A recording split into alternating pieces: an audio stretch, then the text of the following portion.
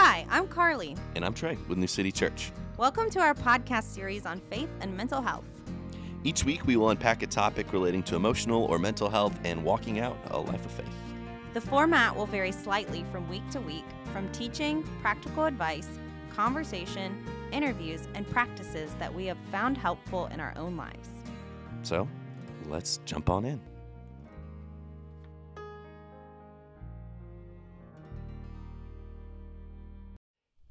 Hello, everyone, and welcome to our first interview of our Faith and Mental Health podcast series. I'm so excited that we've got my friend Jesse Lusko on here today. Jesse and I got connected, back in August via this pastor's cohort that we're a part of called the C-Rock Sessions. Jesse is a kind and wonderful human being who loves God and loves people really well, and we really connected over our stories with mental health. He's starting a church in Portland, Oregon called Counterculture, and I'm really excited to have him on the show today. So, Jesse, I guess just starting off, could you just tell us a little bit about yourself? Yeah. So it's great to be here with you, Trey, and I still remember walking to eat some amazing sidecar donuts in Long Beach with you there at C-Rock Sessions, and then getting to go all over the country to these cool cohorts. Such a amazing thing and really rich and deep. But my name's Jesse. Some things about me. I am a husband, got married really young. I always joke around and say, not everything about purity culture is bad. My wife's awesome. But anyways, that's just a little joke for the Christians on TikTok. But anyhow, I have been married 13 years. I have a 9-year-old son. It feels insane to say. And then I have a 5-year-old daughter, and they are hilarious. Other things about me. I am a pastor. I've been pastoring pretty much the same amount of time I've been married. I got into ministry very young as well. Some fun things. I enjoy photography. We were just talking about that before we started recording. I enjoy photography. I enjoy hiking. I like movies. I like going to delicious coffee shops and restaurants. Those are some things about me. That's amazing. What's your go-to coffee shop in Portland? Ooh, man, there's so many good ones. I think you literally could make it up, and most of the Nashville people would have no idea. So fair enough. I feel like one that I am a big fan of. They've been around a while, but is Kova. Like I think Kova is just as good as Heart, but it's just less pretentious. And actually, no offense to Heart, I love the Heart people out there. I know they got a big following. They're got a big brand, but their shops have kind of dropped off throughout the pandemic, and Kova has just continued to rise. So, Kova's pretty good in my book. Okay, good to know. All right. Let's just dive in and go for it. This is a conversation on faith and mental health. So, related to that, with your story, can you tell us a little bit about what your journey has been like with mental health? Yeah, absolutely. So, my story with mental health. Yeah, I guess it gets more into like the layers of my backstory, but I'll just kind of go into the backstory of my family and everything. So, neither one of my parents grew up in church at all, and they both had honestly pretty difficult upbringings and childhoods. And I mean, obviously everything can be a mixed bag, but a lot of divorce and brokenness, some abuse, some violence in both my parents' lives. And then they came to Christ in their 20s in pretty wild ways. Like, they were actual hippies, like hitchhiked around America, lived in the Bahamas, lived on beaches, like lived in abandoned houses in Taos, New Mexico, and just like, true hippies. And then actually came to Christ out of that. And we're married for about 20 years, but obviously there's still brokenness, and obviously we're all living kind of in the now and not yet, where we get glimmers of redemption and a foretaste of redemption, but the full healing of our minds and bodies and everything hasn't fully happened. And so there's still some brokenness and whatnot going on. And without getting into all the gory details, basically after about 20 years of marriage, my mom kind of just unraveled and decided she didn't really want to go to church, or I don't know, certainly not in the Orthodox sense, didn't want to be a follower of Jesus anymore, and didn't want to be married to my dad anymore. And they got divorced when I was about probably about 10 years old. And I never knew that this was what was going on, but all throughout like middle school and high school, I was just kind of an unusual kid. And like I remember in high school, there was like a bridge at my school, and I was just like a skateboarder, and I told people I wanted to be a hobo, and like I would listen to, Led Zeppelin or Pink Floyd and skateboard, and at school I'd go sleep under the bridge. Like every day at school, I just go like sleep under the bridge. One time a kid like came and poured a Dr. Pepper through the bridge onto my head. But I realize now, like, oh, sleeping under the bridge at school, that's called a clinical depression. And I didn't know that's what was going on. But then my life really got transformed and impacted by the gospel, and actually by a mentor who ended up being a part of Sea Rock. You might have met him. Did you meet Josh Bowers, the church planter from Detroit? Yeah, I did. Yeah, he's got a shaved head and glasses. Yes, yeah, he's cool. A church in Detroit. He was a mentor of mine. Met me around that time when I was like 14. We went on some mission trips together, and through just the power of the gospel and community and friendship, the trajectory of my life really got changed to where I had community, and I had hope in God, and I had forgiveness in my heart towards my mom. And I kind of came out of that depression to a large extent. But flash forward way on through going to Bible college, getting married, being a youth pastor for years. And I still remember kind of like battling inner demons, and I almost just felt like it was spiritual warfare at the time, but just like battling periods of kind of like the black dog of depression. But like, yeah, I remember quoting Psalm 46 like out loud to myself like so many times, and just kind of fighting through it, but never getting any professional help, never getting any medication, none of that. And I don't know if I remember anyone specifically saying that stuff was bad, but I don't know, I just never pursued it. And then on into, we actually planted a church at the age of 25, which is kind of insane, kind of crazy. But we moved to Portland in 2015, and my wife and I, with our little like 3-year-old son at the time, actually planted a church, and it grew. And I'm not saying it was perfect. It wasn't like this crazy raging success or anything, but it was month over month. It was growing. It was growing financially. People were getting baptized. We were serving in the foster care. PSU students were coming to Christ. Like, there were good things happening.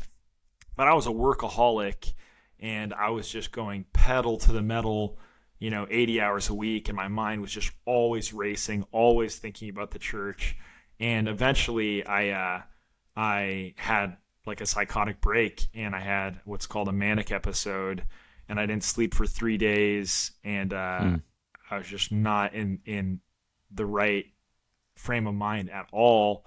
And then ended up getting into a super bad car accident. And I wasn't like drinking or doing drugs. It was just psychological. It was like my brain was dumping dopamine, and I was having what's called a manic episode. And I got in a horrible car accident, got taken in an ambulance, was like screaming and kind of psychotic. And, woke up like 16 hours later in the emergency room. And my wife was there, and the doctor came in and told me I had bipolar depression. And so I got diagnosed with manic depression and bipolar depression. And that was at the age of 27. So that was 6 years ago now. It'll be 6 years next month. And my whole life just came absolutely crashing down. Wow. Thank you for sharing that. Thank you. That's an honor. I mean, one of the things that we talk about a lot on this, on this podcast too, is just how sometimes it feels like people don't talk about this stuff sometimes. And so when you find yourself in whatever situation, even just like hearing you say earlier, like, I don't know that I heard somebody say something like I shouldn't do this, but I also like didn't like, I didn't know. And so thank you for sharing, because your story, benefits a lot more people than you know. Yeah. So thank you. Yeah. What types of, I guess, could you tell us a little bit about like the aftermath of that? Like, what was it like in those like post 6 years? Like, what has that been like for you in your journey of understanding God and ministry and like your own soul care and all of those types of things? Yeah. No, thanks, Trey. So there is a lot of redemption that's come since then in the 6 years, but I kind of want to just kind of give you the intense conflict of the story. So my board, and I don't blame them. I have no hard feelings towards them, and I really see God's goodness and redemption. I love the story of Joseph. At the end of Joseph's life, he says, "You meant it for evil, but God meant it for good." And I guess, also weaving in a little bit of the book of Job, like if we believe the book of Job, like God has an asymmetrical relationship to evil, in that God is not the author of evil, but he is the authorizer of evil, and that he authorizes, supervises, and ultimately overrides evil. But if Satan is ultimately the one bringing the chaos into Job's life, I have to believe to some degree, like, even though it's neurological and chemical and psychological and emotional, if Satan is somehow behind it, I have to believe that God is ultimately, that we can say, like Joseph, Satan meant it for evil, but God meant it for good, for the saving of many lives. So anyways, all that is to say, I don't have any resentment towards my board, but they made me resign from my church and, or asked me to, and I chose to submit to them. And then they merged my church with another church, which was extremely painful. And then we didn't have any like real prospects, and like the only community we had was kind of like freaked out just by how intense that car accident was in the manic episode. So we didn't really have a community here for us in Portland. So we ended up relocating to Southern California to a friend who was very generous and loving and gracious. He's a great guy. But I went in 2017 on into 2018 into a catastrophic depression. And I was doing graphic design for him and doing his youth group at his church in Inland Empire in Southern California. But I ended up, later I got an opportunity to teach at the Bible college, which ended up being really redemptive because I was teaching through 1 Peter, which is all about suffering. But I went into a catastrophic depression. And if you're listening to this and you are in true major depression, I just want you to know I know what that feels like, where I had other little depressions before, but like I remember being at a place where I would just get to the office and I'd be there by myself and I would just uncontrollably cry and weep, and like I was trembling and shaking and could barely function, and I felt absolutely worthless. By God's grace, I never attempted or anything, but I thought about committing suicide every minute, like it was, that's how bad the depression was. And, and I was at this point I was taking medication, and, I had found a decent counselor in Portland, but in California, I did not find any good therapists. All the therapists seemed more depressed than me, so that was tough. And then later, when I ended up in Albuquerque, I found a phenomenal psychologist. So I'm a big fan of cognitive behavioral therapy and a big fan of, the right medication and whatnot. But at this point in California, I don't think I was on the right medication, and I definitely was not finding the right therapists or psychologists. They were completely unhelpful. And it was an agonizingly brutal season. But what I always like to tell people is that people would try to speak words like, it's going to get better, Jesse. God's got a plan. God's going to redeem this. And those words felt like ashes to me. They felt like worse than nothing. You know what I mean? Like it was so impossible for me to conceive.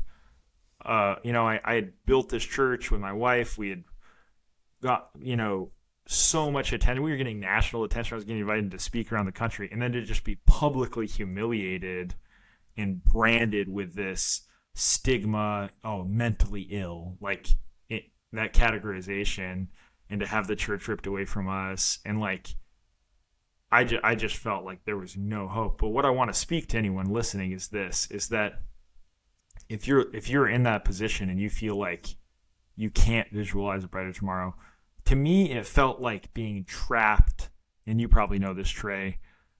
It felt like being trapped in a pitch black underground maze. And people are like, look on the bright side, just, come out of it. And you're like, I want to look on the bright side, but everywhere I turn, there's just more dark thoughts. And I try to think of a good thought, and then there's more dark thoughts coming. I'm just trapped in this pitch black underground maze. And your brain is literally not producing serotonin, and you've got all these negative thought patterns, and you're just trapped. But what I want to say to you is this: don't give up. If you just keep going, you just keep putting one foot in front of the other. It may take 6 months, it may take a year. I hope not, but it might take 2 years. But a day will eventually come, because it came for me, where you're standing in the sunshine, and maybe you're eating a meal with a friend, or you're just taking a walk, and you look around and you go, I'm glad to be alive. I'm glad to still be here. And that day will eventually come. And it came for me. And and like I said, the other thing that I really like to tell people is this, is that suicide doesn't end your pain. It transfers it to everyone you love. And I heard a girl killed herself in Southern California, a middle schooler, and I was promoting this event we were doing, and this random youth pastor who I had never seen before and I've never seen since told me that in reference to that girl. He said, suicide doesn't end your pain. It transfers it to those you love. And I had never heard anybody say that before. And he was saying it about the girl, because I think he was officiating the funeral. And he didn't know that I needed to hear those words. And I started repeating those words to myself every day, and it kind of kept me alive, when I was in Southern California. And so I just want you to know, you want your pain to end, but the truth is, Satan comes to steal, kill, and destroy, and he would love to set you off like a atomic bomb, so that everyone around you gets radiation sickness, and everyone else around you is left with the shrapnel and the collateral damage of Satan destroying your life. So I just kept going in Southern California by God's grace. And if you keep going and you keep going, you keep going, eventually you will see the light again. Thank you for sharing that. Yeah, as you were talking, Jesse, I was just reminded of the words of the psalmist. I'm trying to remember which psalm it is, but it was a really comforting one for me in times of really dark depression, where it said, darkness is my only companion. Yeah. I think you and I have talked about this, but I remember a couple times just hearing the refrain of the hello darkness, my old friend. Yeah. There's also for me, there is even just once you recognize hey, this is where I'm at and I am in this dark sort of maze, there is I don't know. Yeah. Just it might not be tomorrow. It might not be 6 months. It might not be a year or 2. I don't know what that looks like. I remember, Jesse, I remember one of the things you told me, when we were at our first session for Sea Rock, we were, praying together, and you said, one day, the Lord's going to take all this away. Yeah. He will wipe away every tear from our eyes, and one day, we won't struggle with this, mental health stuff anymore. Yeah. And so whether that is 15 years, 20 years, the rest of your life, or just 2 weeks, for us who follow Jesus, it does not get the last word, and that's right. And that's encouraging. But that also is held with the He's with us in this too, So thank you for sharing on this. You touched on this a good bit, but what types of messages did you hear about mental health? Either growing up, maybe they were implicit, maybe they're explicit messages from the church or from other places. What type of things did you hear that maybe you had to unravel or process through in your own journey? Yeah. Yeah. I don't feel like anyone in my life specifically, like no person in my immediate life. There's one Bible teacher who I'm not going to name who I actually do remember saying, like, almost saying, like, psychology's bad and medication's bad and stuff. But I don't think anyone in my life specifically said it, but I think and sometimes we like to hit the church like a piñata, and sometimes the church deserves it, I suppose. Sure. But I think it's also human nature. I don't think it's just the church. I think it's human nature. That human nature is just prideful, and we don't want help, and so there can sometimes just be the stigma of, like, just for everybody, it's like, oh, if you're going to therapy, you're weak, and I think that's actually changed in recent years. I think in like our generation, both in mainstream culture and within the church, it's become more normal to say you have a therapist or whatever. But I definitely think wherever I internalized it from, whether it's just the culture at large or just human nature, or I mean, there was that one particular Bible teacher on the radio, like, I definitely had this sense of, like, no, I'm not going to go to marriage counseling. That's for weak people. Like, no, I'm not going to go to therapy that's for weak people. I'm strong. I'm just going to grit my teeth and, like, trust God and buckle up. And then I do think that, like, certainly when it comes to, like, antidepressants, there was sort of this sense of, like, yeah, just have faith. Like, why would you need some, like, psychotropic drug controlling you? Like, don't you want the Holy Spirit to control you? And without going off on it for too long, I mean, maybe you've said this before, Trey, but, like, that mentality is actually sort of Gnostic. It's not really Christian. Yep. Like, so Plato, and maybe you've shared this before, I don't know, but, like, Plato... No, go for it, man. Plato said the body was a shackle, and that, there's this higher spiritual world of ideals, the ideal world, and that this world is, like, corrupt, it's base, it's tainted, and that our real idea is to, like, transcend this world, and this body is like a prison, it's a shackle. But that's not the way the Bible starts. Think about the Hebrew Bible. Who makes the world? God does. What does he say? He says it's good. It's very good.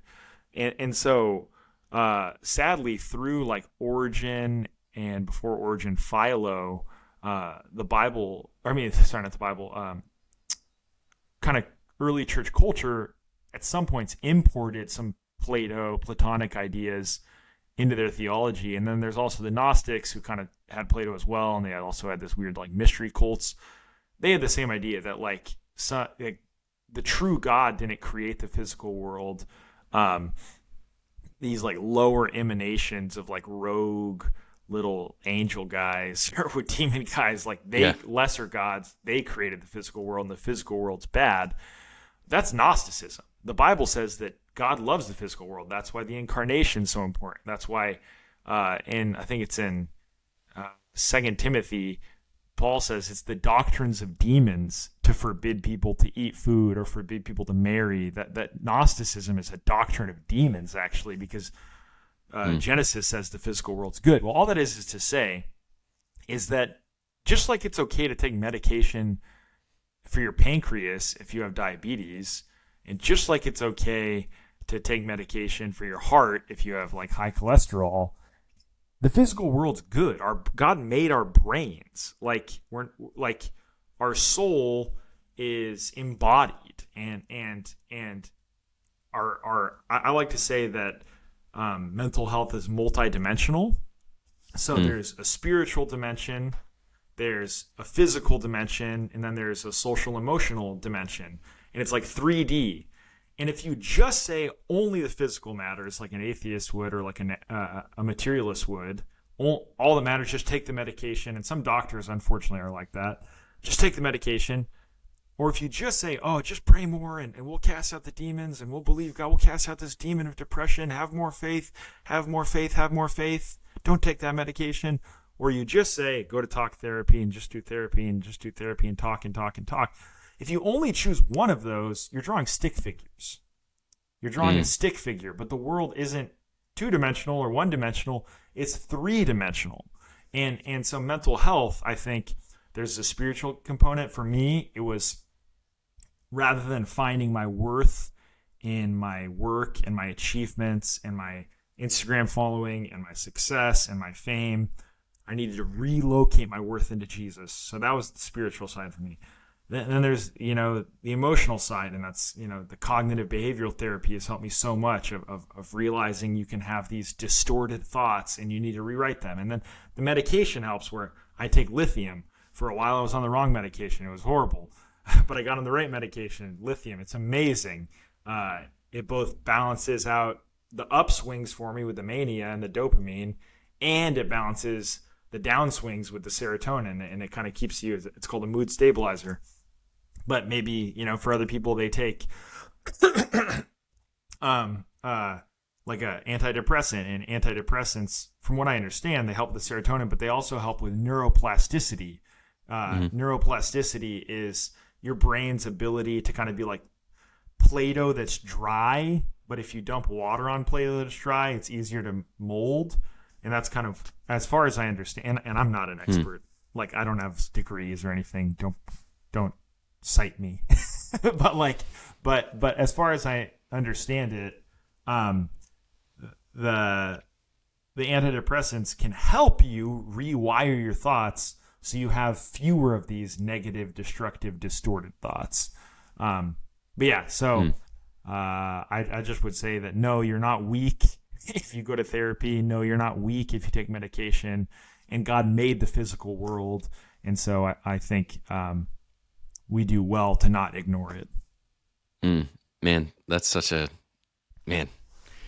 good word. This is your talk. I mean, that is like, it's so clear that you have like sat in that, and the Lord has marinated that like in you, like a steak or something. Like, it's just like it's gotten rich because of that time. So thank you for sharing that. I love that 3-dimensional picture, and that, the thing about Plato and Gnosticism. That's very important, because I think, you don't kinds of Play-Doh. Now that I think about it, that's weird. I know. I was thinking that too. I was like, that was not on purpose. There were 2 different kinds of Play-Doh in there. There was the Greek guy and the children's putty. I mean, great like parallel there though. Like, you got a sermon, you got the 2 different Play-Doh references. Play-Doh and Play-Doh. That's funny. Yeah. So with that, like, how have you experienced God in this journey? Maybe was it hard to experience him? What was it like while you were in the midst of it? What was that like time with God like? And what have you learned about him now, about where he was and all of that? Yeah, absolutely. So I mentioned earlier that when I was in Southern California, I taught at the Bible college that I had attended out there, just as like a guest teacher or guest professor. I taught through the full book of 1 Peter, and in 1 Peter, he's writing to suffering Christians, and they are suffering in a way that's kind of like unfathomable. Like we talk about, the problem of evil sometimes it's like armchair people, but I think it's really helpful to remember that like probably all of the biblical authors suffered in ways that we can't even comprehend or fathom. Like, they were much closer to the suffering of this planet than we are. And I mean, some of their letters were written from like rat-infested cells with like sewage flowing through them, or at least they'd spent time in those cells before they wrote their letters. And in 1 Peter, he's writing to Christians who are going to be like, at least like socially ostracized at first, mocked, maybe kicked out of their families, banished. And then he does mention that there's going to be like physical suffering. And then we know not long after it, I mean, they had like holes drilled into their head and burning hot metal poured on their brains. They were ripped apart by lions. I'm sure everybody knows, like sawn in two, drawn and quartered, crucified, like just like things we can't even process. Yeah. But he tells them that in chapter 1 that like their faith, which is of more worth than gold purified in the fire, will be like found to the praise and glory of God, like when Christ returns. And then later on, I think it's in chapter 3 and chapter 4, he talks about how like their suffering will be turned to glory.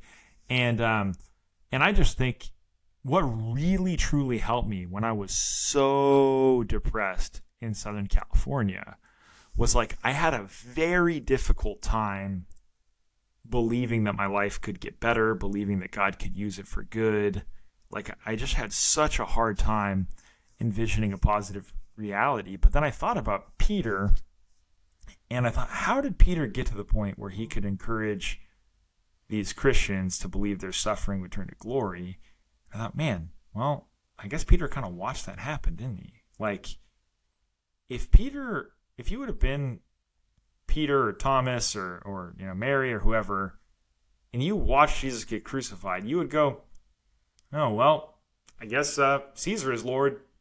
Like, I guess he wasn't the Messiah. Like, Rome wins, like they always do, and like the chief priests win, and like, I guess we were just idiots, like maybe Yahweh's not real. Like you would walk away from the cross being like, well, I guess that didn't work out, right? Like this was all a sham. But then, and that we're recording this right before Good Friday and Easter, like, yeah. But then something happened where Peter spends the rest of his life going everywhere he can, telling, hey, guess what? Caesar isn't Lord. Jesus is Lord, because he rose from the dead, and something was transformative. And then I think about the people that he's writing to in 1 Peter, saying that their suffering will turn to glory. And they're sitting there, in some random arena in like Bithynia or Pontus or, whatever, somewhere in modern day Turkey, because they had little mini Colosseums and all those places. And like, they're sitting there and their children are being killed in front of them, and an arena of people is cheering as tigers rip them apart. And they would be tempted to go like, yeah, I guess Jesus isn't Lord. Like, I guess Caesar is Lord. Like, my daughter just got eaten by a tiger. Like, this is crazy, right? But this weird thought came in my head, and this is it. What if you could transport one of those people in that Roman Colosseum to like a Billy Graham crusade? Or like, what if you could transport them through time to like a worship concert in Rio de Janeiro that has 20,000 people singing the name of Jesus? Like, what if you could transport them, for all of its flaws, for all of its problems, but like to just some mega church in the United States on the other side of the world, for all of its flaws and all of its problems? Like they would be like, oh my God, like Jesus really is Lord. Like nobody's talking about Caesar anymore.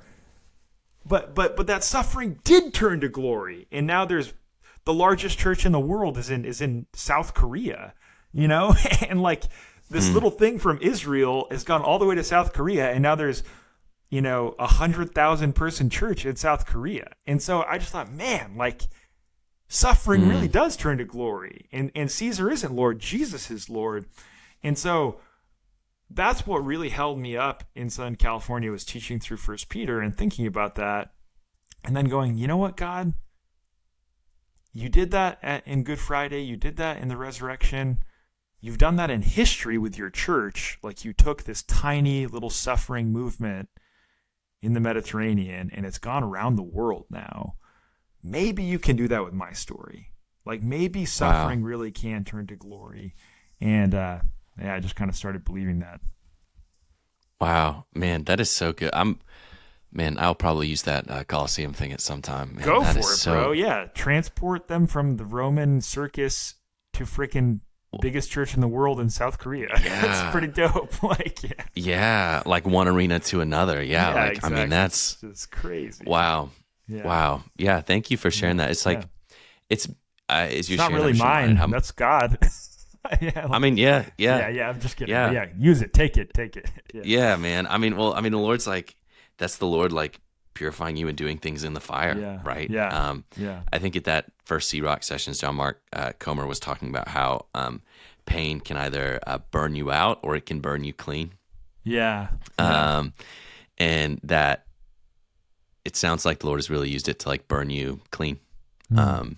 So thank you for, sharing that. yeah, it's like balm to my soul too, like hearing all that. Praise So God, thank you. Trey. Thank you, man. Thank you, dude. Yeah. I guess like just like one or two more questions for you. Did you have any like key leaders or friends or mentors in your life in dark seasons that like really helped you? And if so, like what did they do? And I guess the tag like of that question is like when you were walking through your difficult season, what type of a person did you need? Man, I can think of several that were amazing. I mean,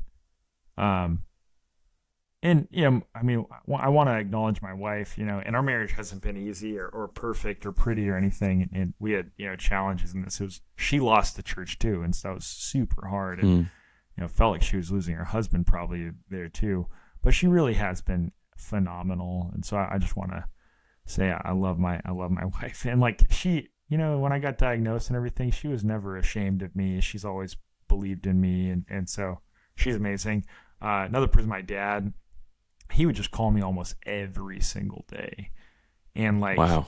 He always believed, the Joseph thing, that God was going to like write a Joseph story. He believed it before I did it. And God is kind of like, not to say that I'm not going to suffer more in the future, but like we're planting a church here in Portland now, and the favor and the doors and the financial provision that God is doing is just blowing my mind. Like all the Joseph Job stuff of like, that Job got back double, like that's happening. And I'm just like, absolutely astounded. And I know there's going to be more trials and suffering along the way, but like there really is something really redemptive happening. But yeah, so my dad, my best man, or one of my groomsmen for my wedding, and one of my best friends, Matt Parolo, he's just such a good friend to me. And then finally Josh Butler. And I know in the national scene, people are saying a lot of things about him on Twitter. Let me just say he's one of the best human beings I've ever known in my life. And so full of the Holy Spirit, so full of the fruit of the Spirit. And he had all these best-selling books and stuff. He would just call me all the time and just like treat me like an equal. And when I had a time where I wasn't in paid ministry, but he believed in me so much that he would call me to brainstorm sermons, and then he would PayPal me money, even though I didn't want him to. I'd be like, Josh, you don't need to PayPal me, bro. And he would just like, no, dude, you're like a creative consultant for me. And I'm like, what the heck, bro? But I guess the common denominator for all those people is just being there, just like being consistent, just checking in, listening. I think that, just being there, listening. I mean, a lot of us have probably heard this, but like, being unshockable. Like if somebody says something that's like pain and anguish, just remember how much crazy stuff like Jeremiah says. He says crazy things. Like Jeremiah, he's so mad at God. I think in Lamentations, he calls God a deceptive brook, like that gives no water. And like, think about all the crazy stuff David says. Think about Job saying like, I wish I was never born. I wish I was born a stillborn. I wish I never came out of my mother's womb and stuff. Like, so like if people are saying super sad, like emo stuff, when they're in the midst of, mental health crisis, like don't be shocked by it. Just listen, just be their friend. Like don't try to jump down their throat with how wrong they are. That's what Job's friends did, and they were bad friends. And like in the end, God says Job didn't do anything wrong, even though he said all that crazy stuff. And he actually says that his friends were wrong for their weird karma. Good people don't say bad things like that. Good people don't have bad things happen to them. Like God's ready to kill those dudes, and Job has to intercede for them and pray for them. I don't know if you can remember that part at the end of Job, but like Job has to pray for like Bildad and all those Zophar guys, so that God doesn't like mess them up. So anyways, like don't feel the need to rush in and correct someone who's suffering. Like, pastor I grew up under, a great line he had is he always said, walk softly around a broken heart. Walk softly around a broken heart. So. That's so good. And I mean, really just reminds me too of what you were saying earlier about like the embodied spirituality and like the centrality of like the incarnation along with the resurrection, that just like there's something that happens as another human, like when we embody Jesus by being like fully present there with another person in that like broken body state. With them. So that's so good. If you could speak to younger you, like you are, let's say you just woke up in the hospital. What would you say, or maybe not say, what would you do if you were there with younger you in like present state? Dang, that's heavy.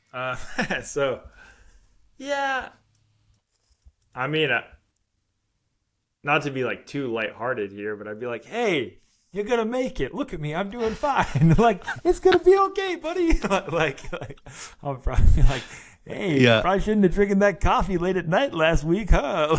Like, whatever.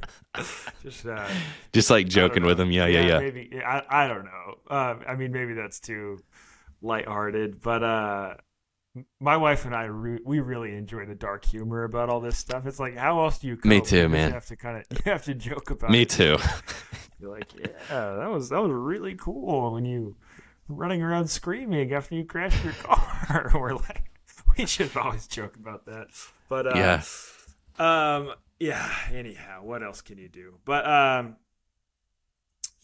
mean, I would say on a more serious note, I think something that probably could have made some experiences easier was like, I took the first medication they prescribed me, kind of like no questions asked, and I was still so like having a hard time accepting that I had this diagnosis that I just was like, oh yeah, I'll take this, whatever. And like, I had some people tell me that I had a mild diagnosis of bipolar because I was diagnosed later in life.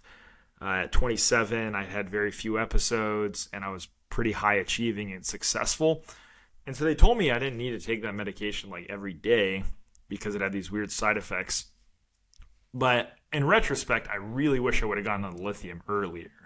I didn't get on the lithium until 2020, and it would have saved me a lot of like ups and downs, and like, because I was on this other medication, it's horrible. So I guess maybe I'd give myself the advice like, hey, maybe talk to another doctor, or like, don't be afraid to like explore other medications. There was actually one other pastor who kind of dogged on the medication, now that I think about it. I'm not going to mention by name. He's a younger guy. Yeah. But anyhow, so I would say like, don't be afraid to talk to doctors about different medication that could be helpful. And then like, I mean, one thing I haven't gone into was just that a real huge thing in my depression was that, so when you're depressed, you have cognitive distortions, and you have these when you have anxiety and even like OCD and stuff. They're real common. It's cognitive behavioral therapy, and they teach you about distorted thinking. It's like a funhouse mirror. Okay, it could be a kernel of truth in it, but it gets stretched out and distorted. And so I discovered after a while within my cognitive distortions that there was a connection between anxiety and idolatry. And there's a quote by a philosopher named Alain de Botton. He says, anxiety is the handmaiden of modern ambition. Anxiety is the handmaiden of modern ambition. And I discovered part of the reason why I had these distorted thoughts of I'm worthless, I'm a failure, I'm never going to succeed, I'm never going to be this, I'm never going to achieve, that within it I was really like that this idolatry of success and fame and influence and feeling like I wasn't successful enough and I wasn't achieving enough, that was like the root to a large degree of my anxiety. And I haven't, like Paul says in Philippians, I haven't attained or I haven't been perfected or anything. But like one thing that I've grown in the past 6 years, my wife and I both have, is just living in a posture of surrender and just saying, Lord, like, you can be a big success and you just become Nebuchadnezzar. You can be a big giant success and you just become Pharaoh. Pharaoh was very successful and famous. He had all the fame, and he would have had a huge following on IG, right? Like he would have had, like all the drip and all the swag and all the honeys and all the ladies. Like he would have had it all, but he's Pharaoh, right? And so it's like there's a little line in the Psalms that says, I would rather be a gatekeeper in the house of my Lord than to dwell in the tents of wickedness. And like, in other words, like I'd rather just be like a janitor at the church, or just like, whatever, a busboy serving the Lord at a restaurant, than to be popping bottles in the penthouse in the tents of wickedness. And I think that priority shift happened, and it took time, but I got to a place where I actually was working at a restaurant.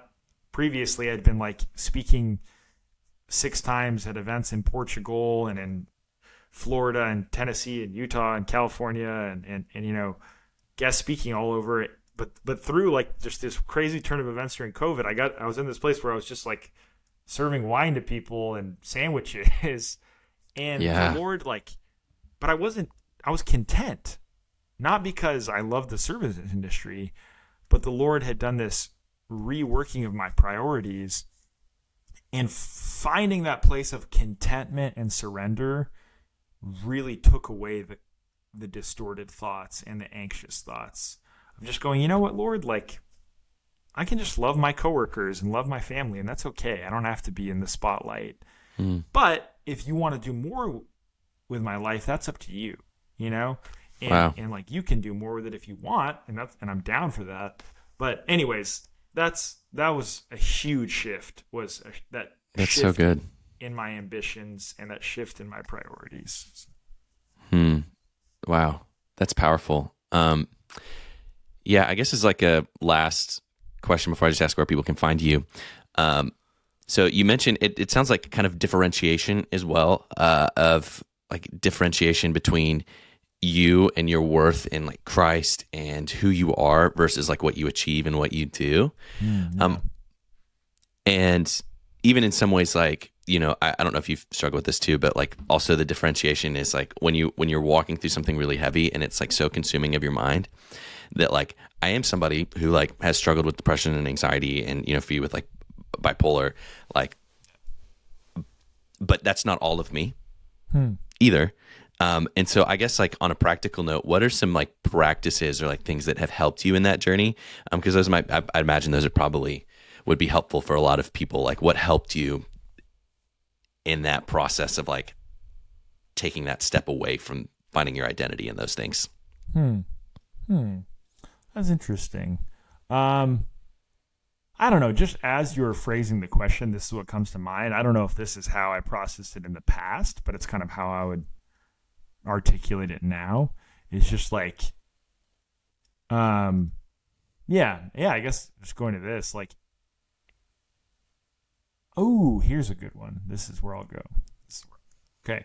Is that like the most foundational thing about you and I as human beings is that we're made in the image of God.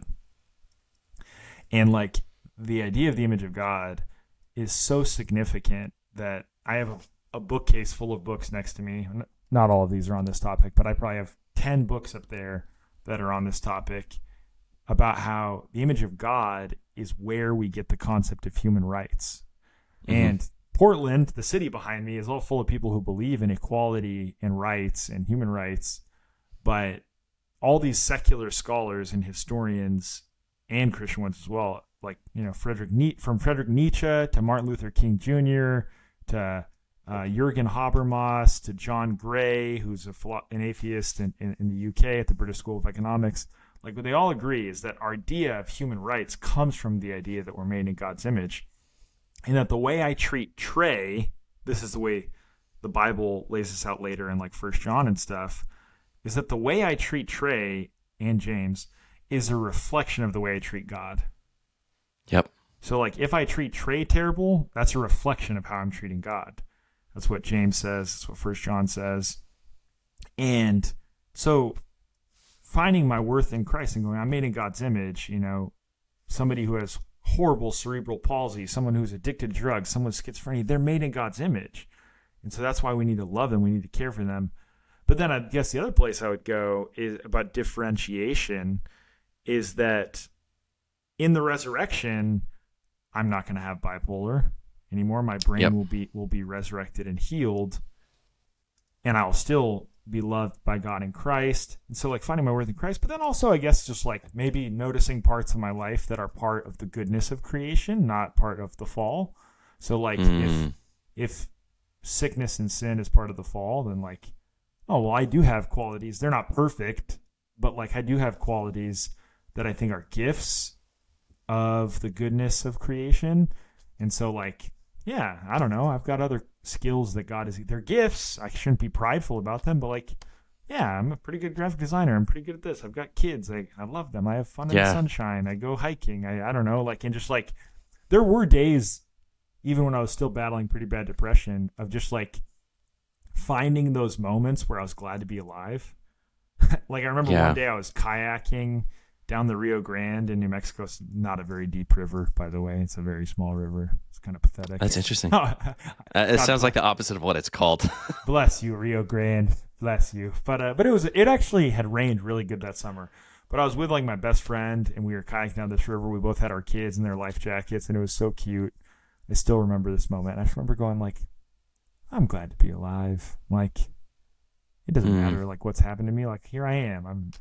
I'm happy to be in this moment, you know? And so maybe that's some differentiation where it's like, okay, yeah, that day in the hospital was horrible. That day in the ambulance was terrible. But like, hey, I'm not in that moment now. Like, I'm just here floating down a river with my buddy, and it's beautiful outside, and I've got my daughter here in a life jacket, and she's really cute, you know? And just like finding those moments where you can just say like, no, man, this is the goodness of creation. The fall hasn't spoiled all of it, you know? Wow. That's so good. And man, I mean, just even as I've heard you several times say, it's like those times when you stop and you realize, I'm glad I'm alive. I'm glad I'm here. It's good to be here. Yeah. When you've been in really dark places and felt like it was only darkness all around you, whenever you do recognize that, it just like, it feels all the more like powerful and beautiful and like, I don't know, you hold it more open-handed, but like, I'm happy that it's there, you know? I'm not trying to cling to it too much.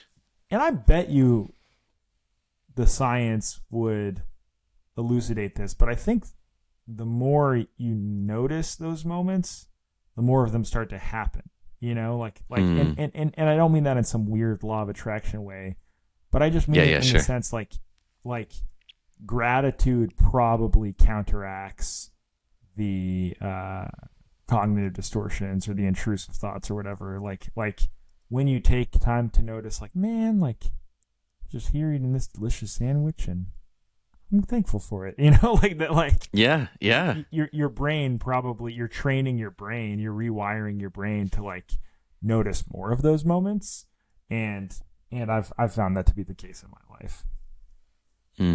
That's so good. Well, Jesse, thank you so. No, it is, but I mean, it's like it's those simple things. You know, it doesn't have to be this massive. It's like these small daily practices and things like that really can make a difference, and that happiness and deep sadness can coexist in the same day, same hour, same minute. Oh, God, that's true. Yeah, like that dark humor. That was like one of the few things I would laugh about when I was in a really dark season. I'd have a couple friends who sent me really dark memes that would probably scare some people, but one of the few things that made me laugh. Oh, bro, I got one I'm going to send you later. Yeah, please do. Honestly, if you got any, man, I'm always down to see them. So, sounds good. Yeah, man. Well, as we wrap up, Jesse, just thank you so much for sharing what the Lord has done in your life and through your life. I'm really encouraged, and I know we talked about this before when we connected in LA, but just it's always encouraging hearing someone else who's like walked through, although your struggles is very different than mine in a lot of ways, like in the specifics of it, walked through journeying with mental health as a pastor, as a husband, now for me also as like a father. What does that look like? And so, all of that. Just thank you for sharing your story, and I know the Lord's going to use it and is using it. I guess as we wrap up, how can people find you and find what you're up to these days? So if you want to, you can just at Jesse Lusko on Instagram or on Facebook or whatever. I don't really tweet too much these days. But yeah, just at Jesse Lusko. My name is pretty unusual. The Lusko name. It's gets me all the handles I want there. Nice. Because I'm the And then only you're one. I'm like Tigger. That's amazing. But yeah, and then our church Wonderful thing plant about Tigger. is counterculture.church. Counterculture.church, and then it's just counterculture PDX on Instagram. But yeah, thanks, Trey. Awesome. It's been so fun, my dude. Yeah, man. Well, yeah, blessings on you, and thank you again.